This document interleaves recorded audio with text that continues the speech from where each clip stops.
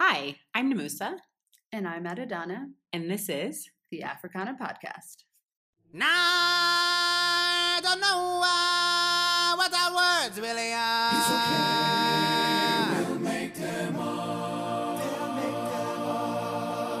No one knows what we are saying, but it's fine. We're doing something a little bit different this week on the Africana Podcast. You're about to hear excerpts from Rusties written by Wanuri Kahio and Nedi Akarafor. Have a listen. I grew up here in Nairobi on Ndege Road. So I've known the Rusty down the road since I was like 5 years old, when I started walking to school. Its official name was Rusty CV3 Ndege Road, but people call it Rusty Ndege for short. My school was just past that Rusty, easily within range, so my mother never worried about me getting hit by a car, kidnapped, or anything. Rusty Ndege liked me from day one.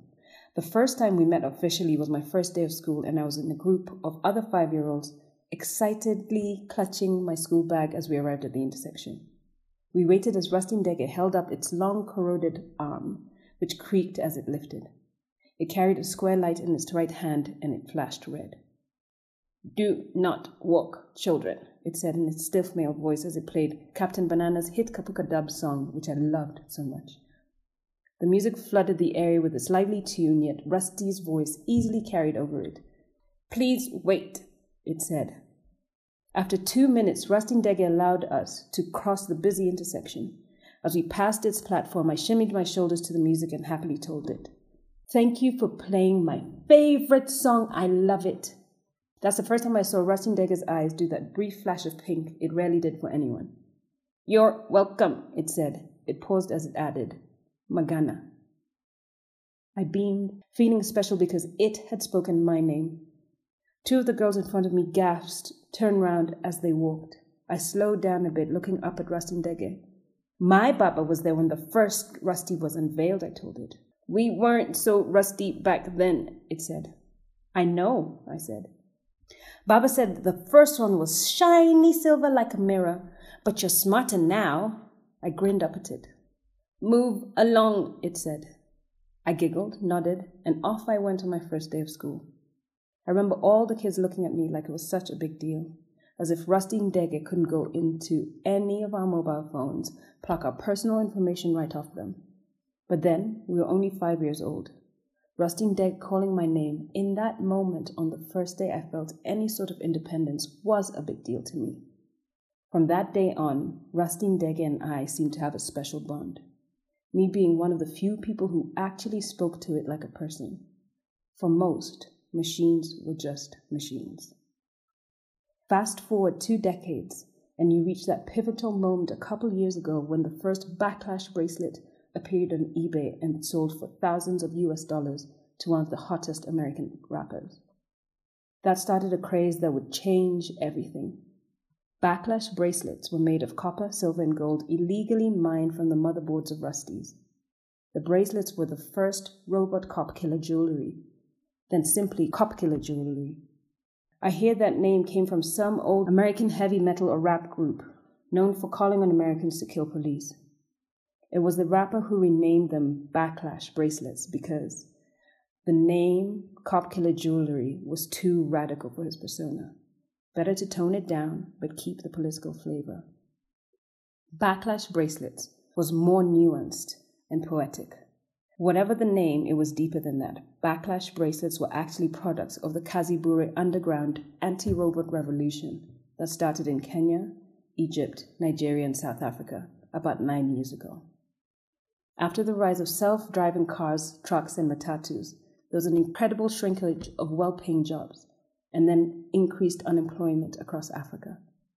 Frustrated students, jobless graduates, and their lesser educated but equally jobless friends mobilized on campuses and linked up on an international level online. They went on to create the anti-AI union called Kazi Bure, whose purpose was to disrupt and destroy Africans' rising dependence on AI systems, from robot cops to banking systems, to the planes of local airlines, to military and delivery drones, to the vast network of smart homes. Kazi Bure gained real popularity by conducting demonstrations, focused riots, and shooting down delivery drones. This caught the media's attention, especially when they were successfully able to hack into Naija, the AI system of Nigerians' drone deliveries, and convince it that everywhere a drone landed, there was someone there to steal the package it was delivering. It was as if they had injected Naija with a digital paranoia. For 3 days, the skies above the residents of Lagos and Abuja were peppered with thousands of hovering package-delivering drones. And when the drone ran out of power, they simply fell from the sky, many landing directly on people and crashing into moving vehicles. But for some reason, maybe arrogant, Kazibure weren't prepared for the authorities to use technology to fight back. Johannesburg, Nairobi, and Lagos government officials all banded together to simultaneously convince their local Rusties to do a special kind of delicate spying to locate Kazibure members and alert the police of their plans before they happened. Unlike other security AI, Rusties did not only have access to the virtual, they were right there out in the world, in the streets, with the people, and able to access anyone at any time. Kazibure was hurt, but they had another trick up their sleeve. They attacked Rusty's back by using a mobile phone tweak that caused the phone's battery to melt down and emit a tiny EMP that knocked Rusty's offline for about 3 minutes. Within those 3 minutes, they opened up the Rusty and mined the metals from the motherboard's connectors and pins. Lastly, they pried off the individual Rusty's iron tag of authenticity, fused to the inside of its head case. It's one thing to disable, cripple, or destroy those you're battling. It's another to disembowel them, then make beautiful jewelry with their harvested innards and parade them in front of them. I often wondered whose idea it was to use Rusty ID tag as the bracelet's main charm. It was brilliantly evil. They'd take just enough to slow down the Rusty until it could be repaired. No Rusty was ever down long enough, maybe a couple of hours at most. Nairobi had one dedicated city council team of electricians and engineers ready to be deployed at any moment. That's when the American rapper renamed the bracelet from Cop Killer to Backlash.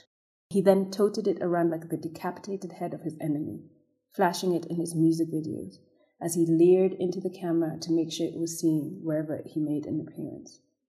He might have changed the name, but Americans, especially Black Americans, maintained the Backlash bracelet as a symbol of solidarity against police brutality. Some even continue calling them Cop Killer bracelets. Backlash bracelets started popping up all over Africa. Here they became badges of wealth, fashion, and rebellion. You could be arrested for wearing them, but only if the bracelet was from a Rusty in the country you were in. I remember walking past Rusty Ndege, exchanging my usual pleasantries with it, and wondering how it and the others must have felt about Backlash bracelets. Did Rusties understand the symbolism? Did they care? Did they identify the parts in the bracelets as body parts? Did they know which Rusty each bracelet came from, even if it was from a different country? I didn't think it was fair. I really hoped they would catch the vandals and put a stop to the Kazibure lot that was such a nuisance. Things were so much better with robo-traffic cops, even my parents said so. In their day, life was much more chaotic and unsafe.